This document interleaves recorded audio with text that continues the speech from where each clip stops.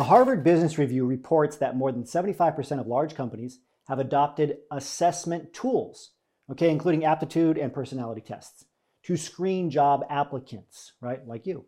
Employers increasingly rely on personality tests that ask candidates to rate their agreement with statements such as, you have confidence in yourself, or you are always cheerful, right, like rank on a scale of 1 to 5 or 1 to 10. Proponents of this argue that these tools help assess organizational fit and can be fairer than considering factors like the candidate's educational background, which can have certain biases, right, in terms of economic status and otherwise. Others believe that while these questions may be suitable for casual conversations, they become problematic when used on the basis of job interviews, right, or to get a job interview. Beyond personality tests, other hiring tools include resume screeners, sentiment analysis tools, and game-based tests. Right, so how do you handle all these tests? What are employers expecting? Can you study for them?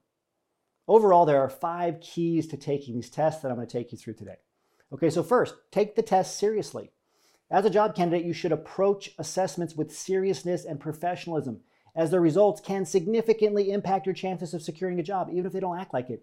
They're looking at these tests. They want to know if you took them and if they're consistent, right? And did you follow directions? And I'll come back to all these points. Second, understand the test's purpose and how it relates to the job you're applying for. Different assessments measure different qualities. So knowing what the employer is looking for is crucial. What's the intent, right? What's their motivation behind it? What do they want to see? Cultural fit, right? Or your overall personality. Third, prepare. And you can prepare. You can prepare for assessments by practicing sample questions, taking mock tests, and familiarizing yourself with the format and types of questions commonly used in these assessments, especially the ones that don't let you go back and take them again, that have a timer on them. Fourth, make sure you plan your time. Managing time during assessments is essential, again, especially if there's a timer on them.